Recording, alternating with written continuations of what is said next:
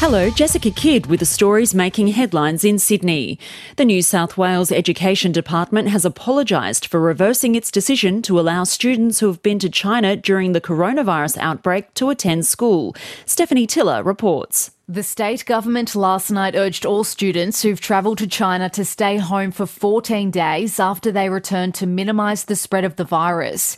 The announcement came just hours after it said only students who had contact with a confirmed case of the virus should stay away. Mark Scott from the Department of Education says it was the right call. The news has come late. We're sorry about that, but I think that the community has been looking for the decision to be made. The opposition has slammed the government for sending mixed messages as thousands of students head back to school today. Australian Foreign Minister Marise Payne has advised Australians to reconsider any need to travel to China as a result of the outbreak. She says tourists shouldn't travel to Hubei province under any circumstances. A teenage boy has been arrested after a fatal stabbing in Sydney's south. A 42-year-old woman has died in hospital after she was found with multiple stab wounds in the back at a home at Woolooware.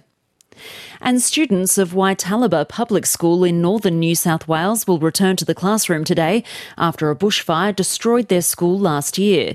Local Mayor Carol Sparks says the opening of the new school is a special day for the entire community. We're still recovering. The children are of the most importance and, it's very good that the Education Department has been building over Christmas and has the school ready for the children to have some sort of normality in their lives.